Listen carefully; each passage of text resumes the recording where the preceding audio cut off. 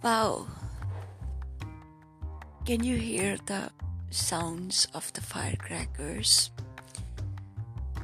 I have decided, I think I was pre-decided that for these 4 days of kind of time to self, I would mark a very, very personal time. I would love to spend time back at home. I'm not supposed to be officially anywhere because we have been given off. All our systems have been put to rest for 4 days so that we all can rejuvenate and spend time with our families. That's pretty a gesture from the office management.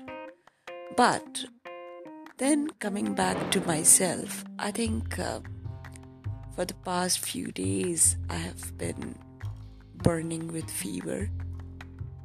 And I'm avoiding doctors. I don't love them.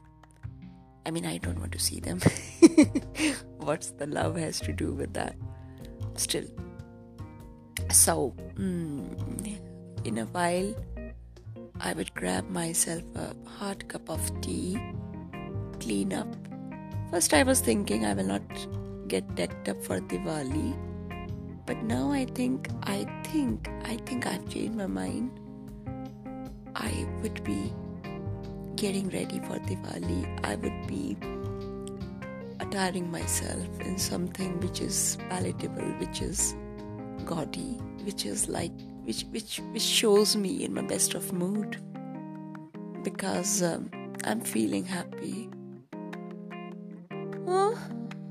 I have not been reading as I had promised because I am unable to keep my eyes open.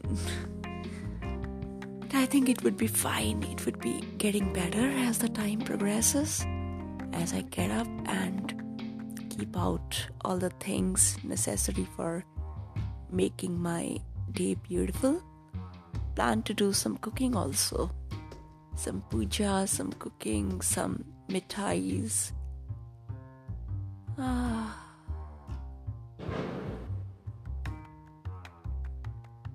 Every day is Diwali actually.